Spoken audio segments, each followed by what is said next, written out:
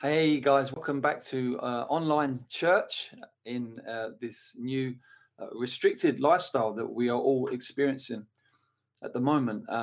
Do hope and trust that you are doing okay, that you are finding God's peace in your heart, that you're not allowing a cabin fever to set in, that you are making the most of the opportunity to get out once a day for some exercise, and you're doing that responsibly and you're doing that consistently. It's ever so important to keep the old fresh air getting in the lungs and as fresh as it gets in London, and stretching our legs. I hope that you're just looking after yourself physically in this very, very unusual season, and that you are just finding that in this time where most of us are slowing down, not everyone, shop workers, NHS workers, certain others really not slowing down, far from it, many of us slowing down, that we're able to make that work well. And we trust that those of us who are working in shops and working in the front lines of the NHS, that you're finding the grace of God to be able to really walk in this season in his peace,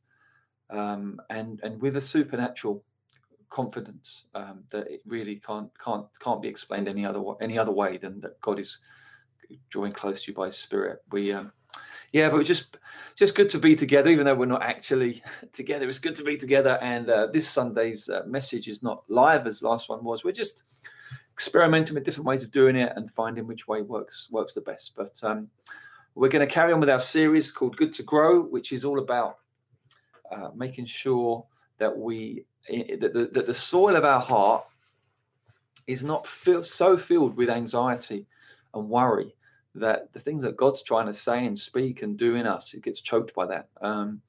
So we were in that series anyway, and it seems all the more pertinent now to be speaking into this kind of thing. And the title of today's message is "Help! My home life is way worse than anyone knows." And I guess really there's different things that could be going on to make us feel this way. Maybe not everyone feels this way, but for some of us, this could be a very real thing that we're living with. It could be on one extreme that we're actually who we are in public is kind of really different from who we are in private.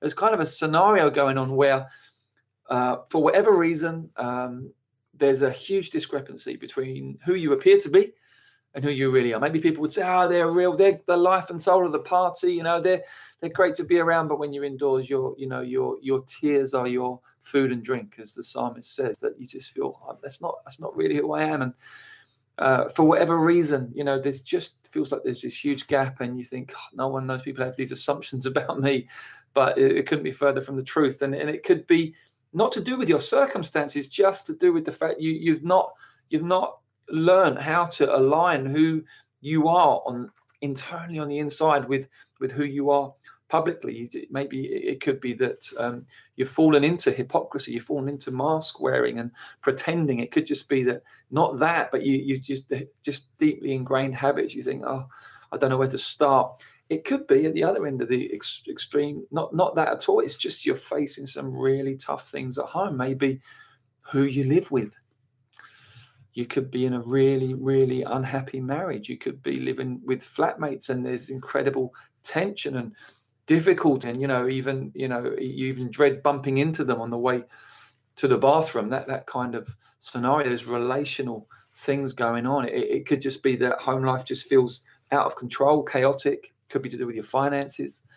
Could be just to do with your physical environment. Could be to do you haven't looked after things maybe, and or things keep breaking and you haven't got the money to fix them, and it's this chaos. And I dress okay, and people look at me and think that I look okay, but indoors is everything's broken or breaking or chaotic or out of control. It could be that you for whatever reason there's just kind of associate home life with just fantasy and escapism, and you just kind of switch off from reality. I mean, there's on and on we go, but it's real. Probably it's real to some degree for most people at some point in their life. Maybe there are some people whom this is never the case. Maybe there are others it just feels constant. But probably for most people at some point in their life, you go, do you know what? It's tough. It's tough indoors. Bottom line, it's tough behind closed doors. How can God help me in this? I'm going to read today. We're going to look at the book of 1 Kings 1 and 2 Kings are probably two of the most interesting and arresting books of the Old Testament. And it's really the times of the kings, but also it focuses on the prophets, particularly Elijah and Elisha. Some of the stories are incredible and real goosebump stuff. And and we find also this very sort of almost multi sort of layered kind of signposts towards Jesus Christ through the lives of these prophets. And so we're looking at 1 Kings, and we're in chapter 17. And we're going to read from verse 8 in just a moment. So 1 Kings, chapter 17, verse 8. And we're going to read to the end of the chapter. I'm just going to explain to you the context. The context is that Elijah, as a prophet, has appeared to the king, King Ahab, very evil, horrible man, married to maybe a woman called Jezebel, who's maybe even worse. What a pair they are. And they're really bringing the country into absolute degradation and debauched, horrific practices and idolatry and blah, blah, blah.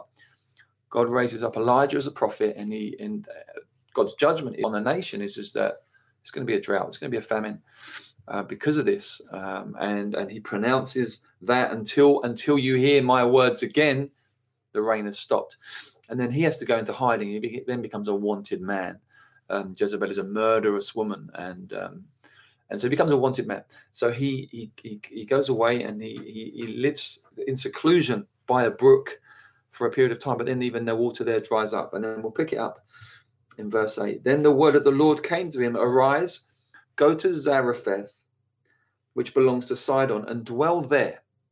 Behold, I have commanded a widow there to feed you." So he arose and went to Zarephath, and when he came to the gate of the city, behold, a widow was there gathering sticks. And he called to her and said, "Bring me a little water in a vessel, that I may drink." And as she was going to bring it, he called to her and said, "Bring me a morsel of bread in your hand." And she said, "As the Lord your God lives, I have nothing baked, only a handful of flour in a jar and a little oil in a jug. And now I am gathering a couple of sticks that I may go in and prepare it for myself and my son, that we may eat it and die." And Elijah said to her, "Do not fear.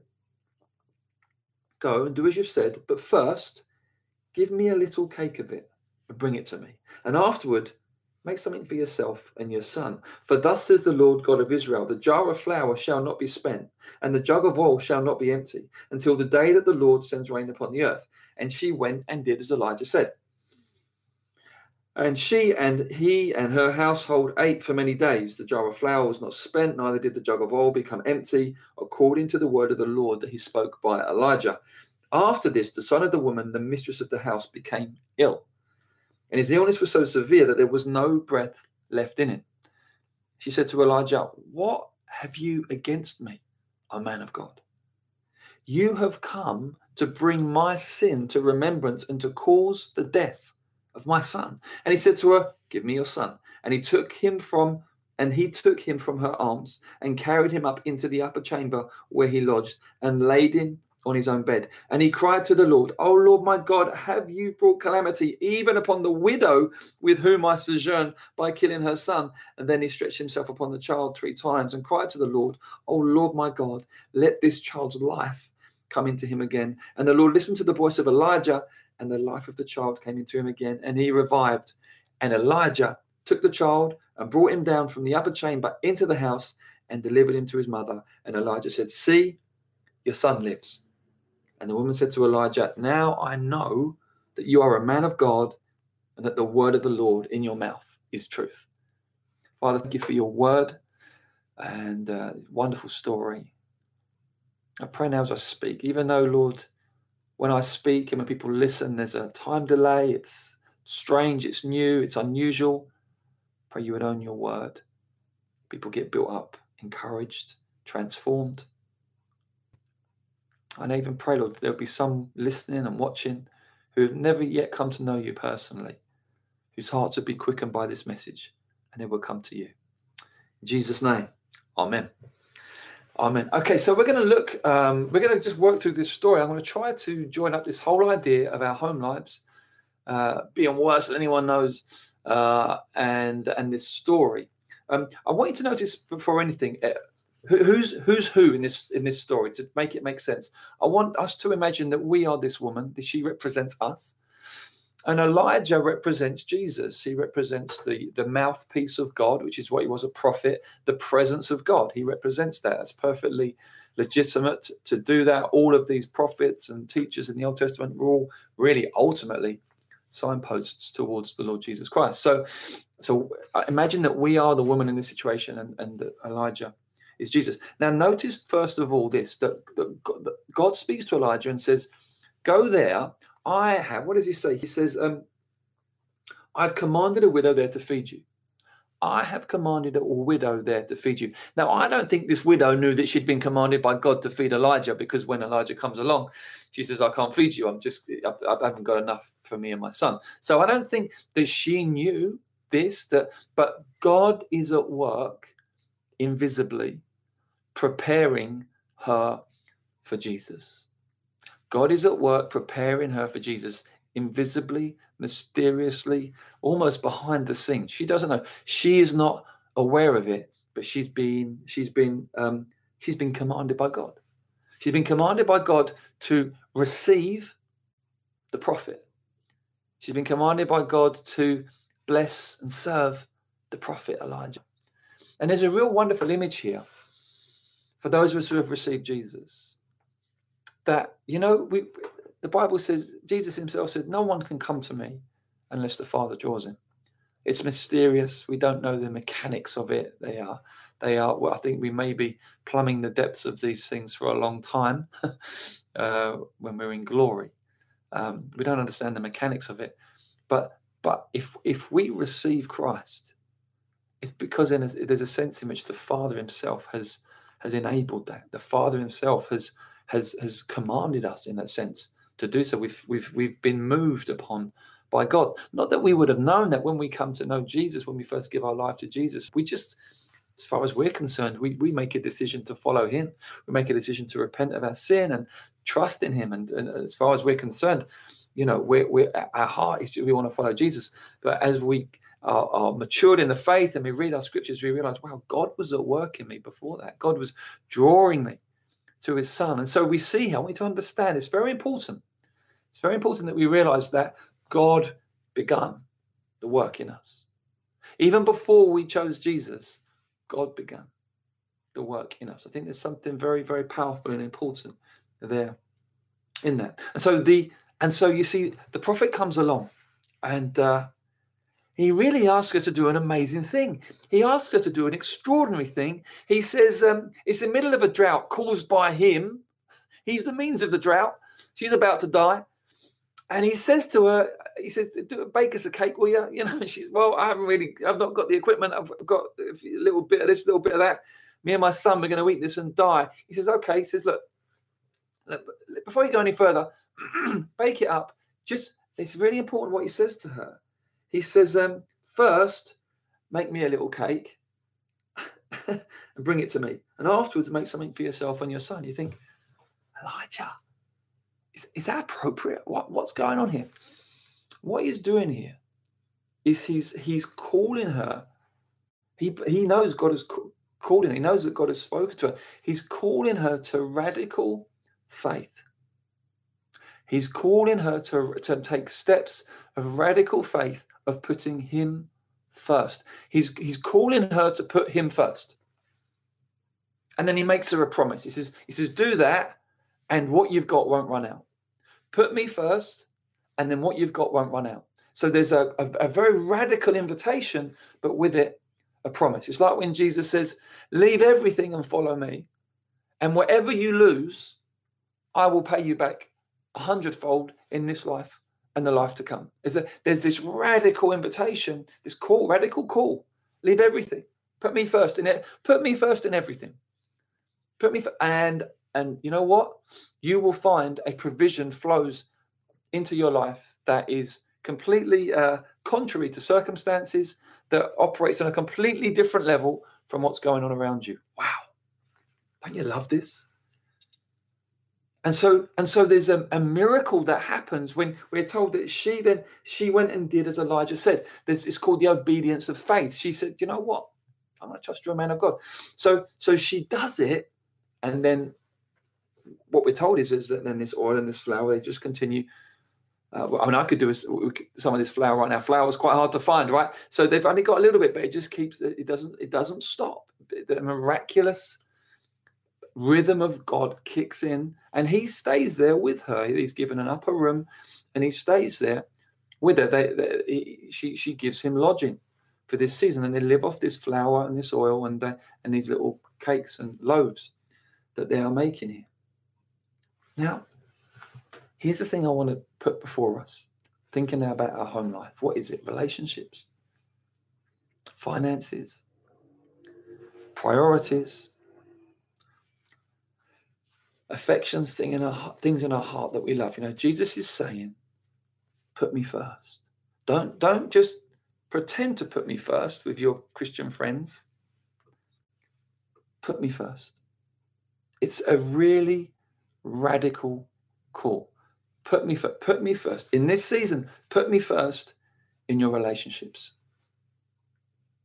Well, you have to work out what that looks like. I mean, there's obviously a proviso here. If you're in a scenario which is dangerous, if you're in a scenario behind closed doors that's dangerous, the first thing you need to do is get safe.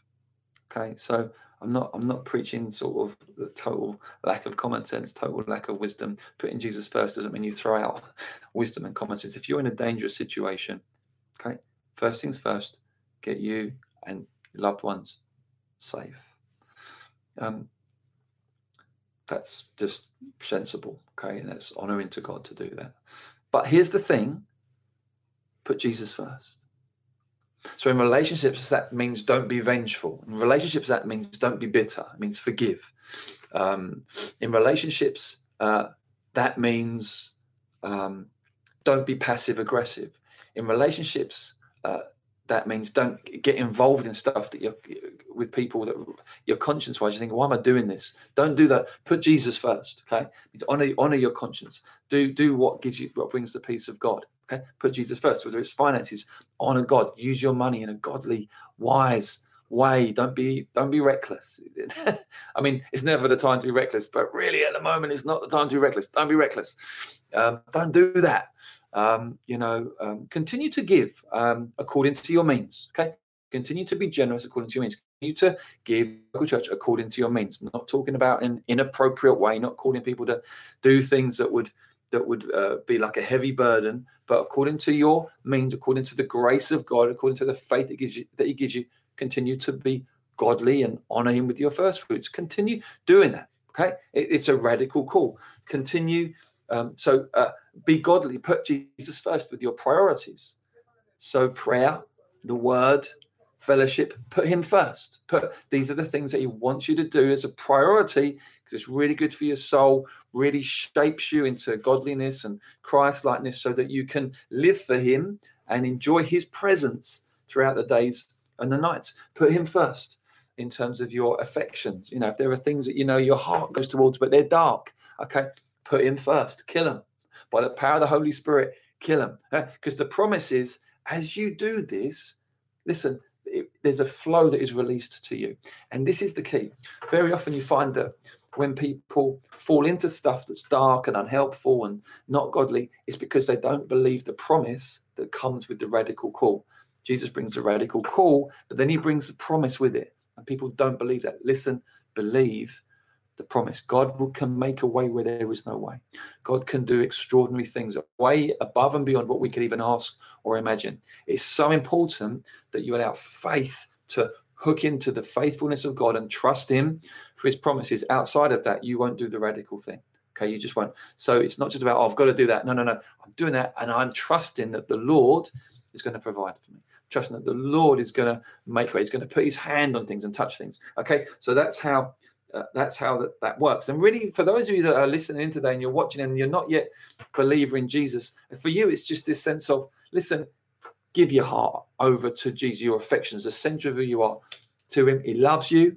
He's demonstrated that once and for all by completely paying the price for the wrong things that you've done on the cross, so you can be forgiven as a free gift. He rose from the dead as a demonstration that he is all that he said he was.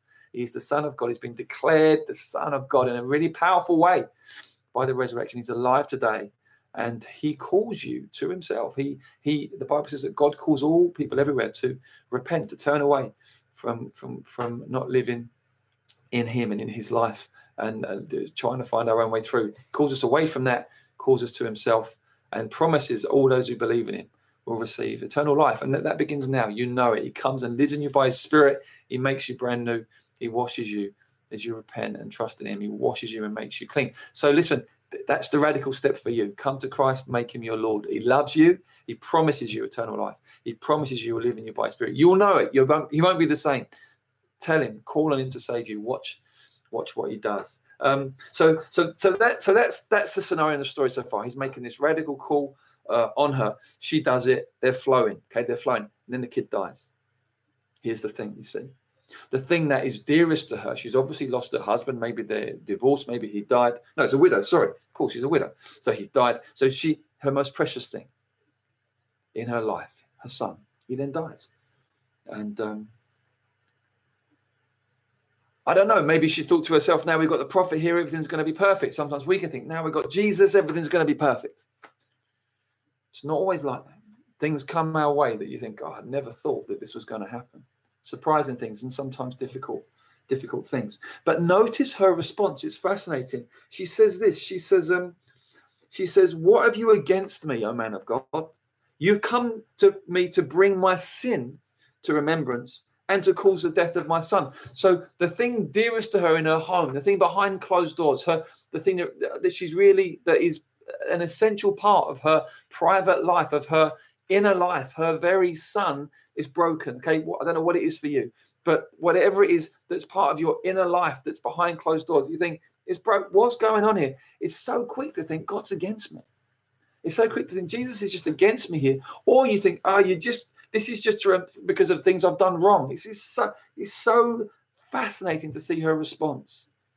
All of us have things in our past, things we've said and done. You think, I regret saying and doing those. They were wrong before God. They're sinful. All of us have things where we think, I should have done that. That was the right thing to do, but I didn't do it. We all have those. And when these difficulties hit, we can find ourselves sort of kicking into that thing straight away. Oh, it's punishment. Oh yeah, it's just punishment for that, And if you go down that road, it's a terrible place to be. It's a horrible. There's no life in that. It's really not in any way the heart of God for us. It won't get you anywhere. Notice what happens. She says this, and then he says to her, "Give me your son." He says, "Give me that thing. Give me that thing that's closest to you. Give me that thing that's behind closed doors, that's not working as you would like, that's broken. Give it to me." Jesus wants it.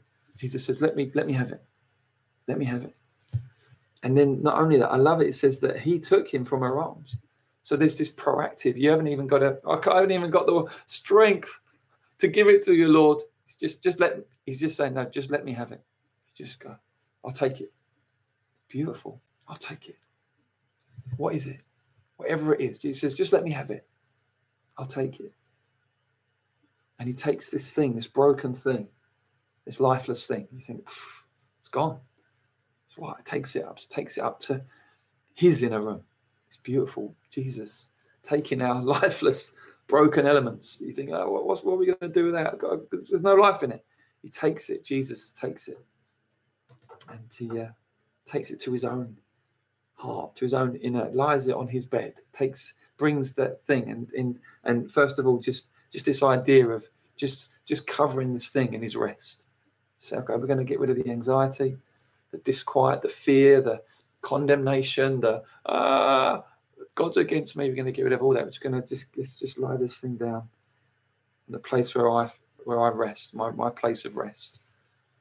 And then he lies himself on the boy.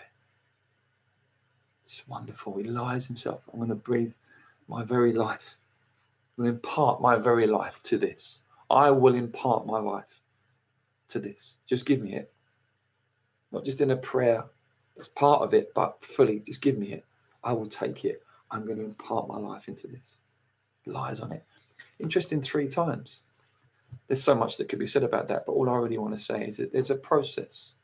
It's not always like that, but he is faithful. He's a redeemer. He will impart his life into it.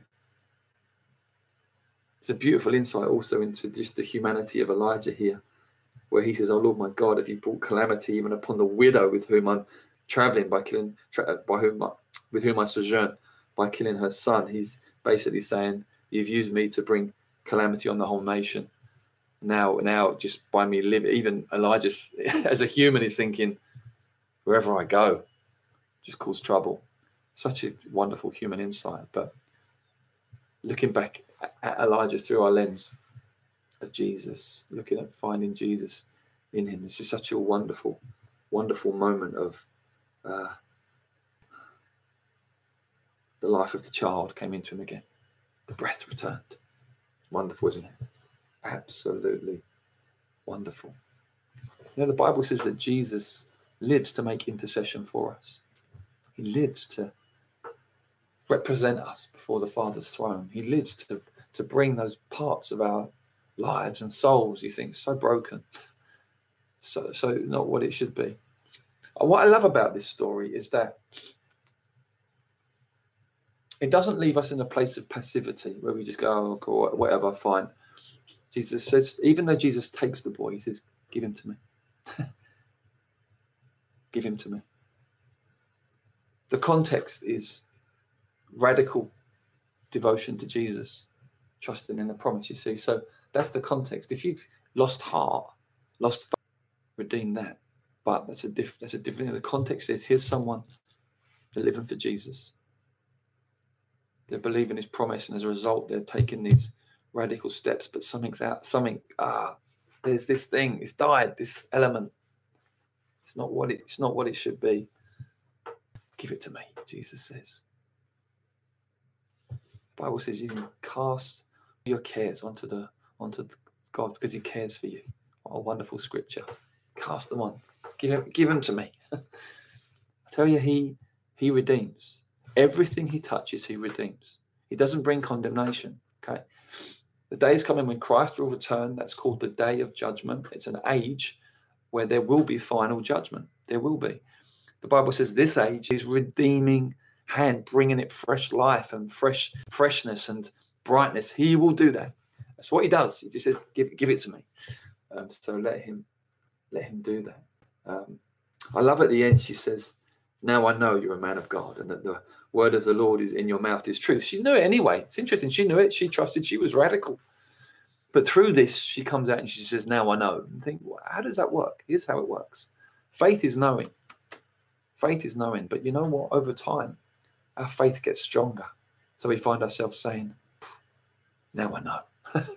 Now I know. This is amazing. So we come to Jesus in the first place because there's that glimpse enough to say, "I get it. You're the one. You're the Savior. You're the Christ. I bow the knee."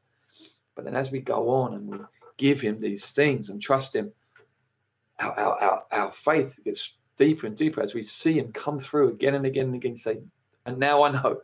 How many times have I said, "Lord, now I know"? I tell you, he's faithful. I tell you, he is faithful. He's so much kinder than we could ever imagine. He's so much more powerful than we could ever imagine. There's a process. There's things we have to walk through. It can test us, squeeze us. It refines us. It doesn't destroy us, but it does refine us. It draws out the ugly stuff. It does do that. But there's a process to walk through, because his aim is to transform us. And through this process, he transforms us. But none of it is because he couldn't do it just like that. He has the power. But his wisdom is so immense and multifaceted that he's looking to sort out 101 things in the one situation. We're just concerned with that. We're so limited. We just think, "Lord," you think, "Yeah, I know, I care, I'm with you, give it to me." But we're going to sort out even a number of other things through this process. Hallelujah. Praise God. How do we just wrap things up now and apply this? I'll just say, first of all, to those of you who don't yet know the Lord Jesus, Step in. Step into him. It's so simple. It takes everything, but it's a free gift because he's paid the price at the cross. Step in. Trust him. Just say, Lord, I repent of my sins. I repent of being Lord of my life. I want you to be Lord of my life. I want to trust you. Lead me. Be my Lord, my Savior, my captain, my King. Bow the knee. Watch what he does. Wonderful, wonderful, wonderful, wonderful. To those of you that are disciples, just beware all of that mistrust, all of that, God, you're against me. Oh, God, this is happening because of this sin that I did and this, that, and the other. And yeah, beware that way of thinking. Sometimes things happen in life as a consequence of sinful decisions we make. Yeah, okay. When that's the case, it's clear. We can see what's going on. We repent. I know sometimes we have to live with the consequences. He totally forgives us and totally cleanses us because of the blood of Jesus.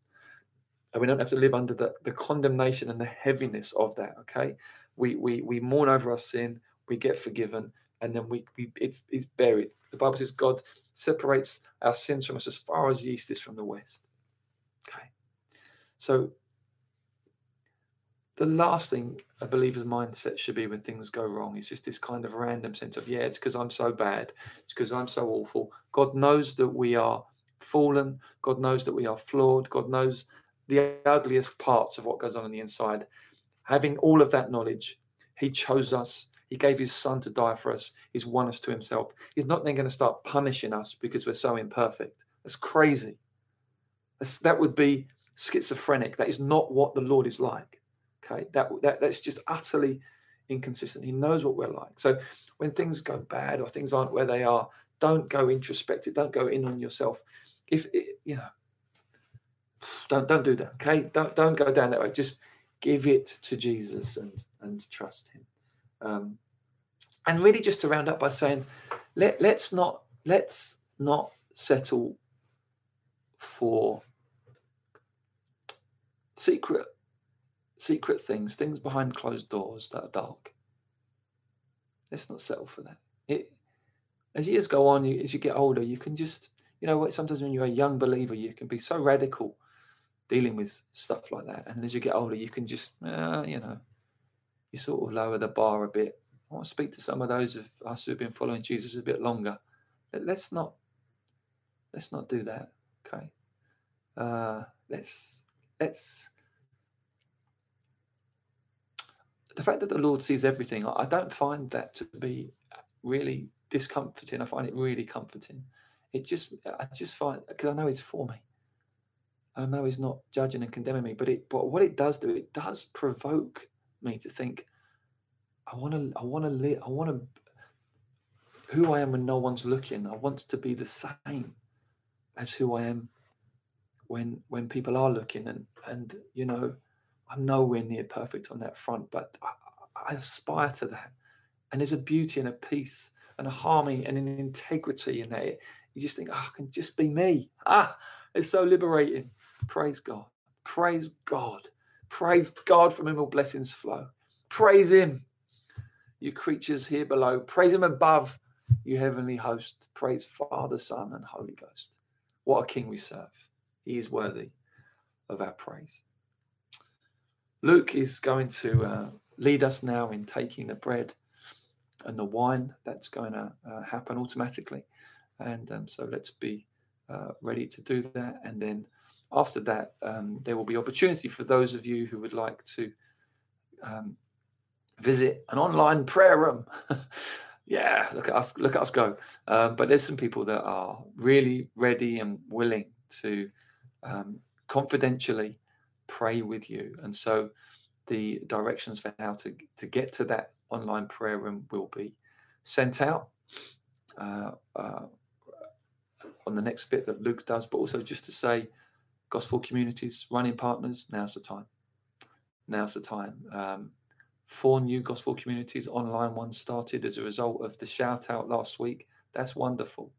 Let's get involved. I think there's now 120 revers in GCs. There's about 215 revers in total. We've got enough room in our GCs now to take everyone. So if you want to start a new one, you can, but we've got enough room now.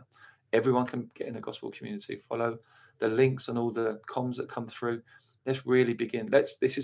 Redeem the time. This is an opportunity in God, this strange season. If we allow the Lord to move as he wants to, I tell you, he will form us into something wonderful, glorious, beautiful, refined, formidable in this season. Let's fully throw ourselves in this season and engage in church life to the max. Okay, lots of love to you guys. Really so excited. Who knows when, but so excited to seeing you all in the flesh, carrying you in my heart. And yeah, lots of love. Bye-bye.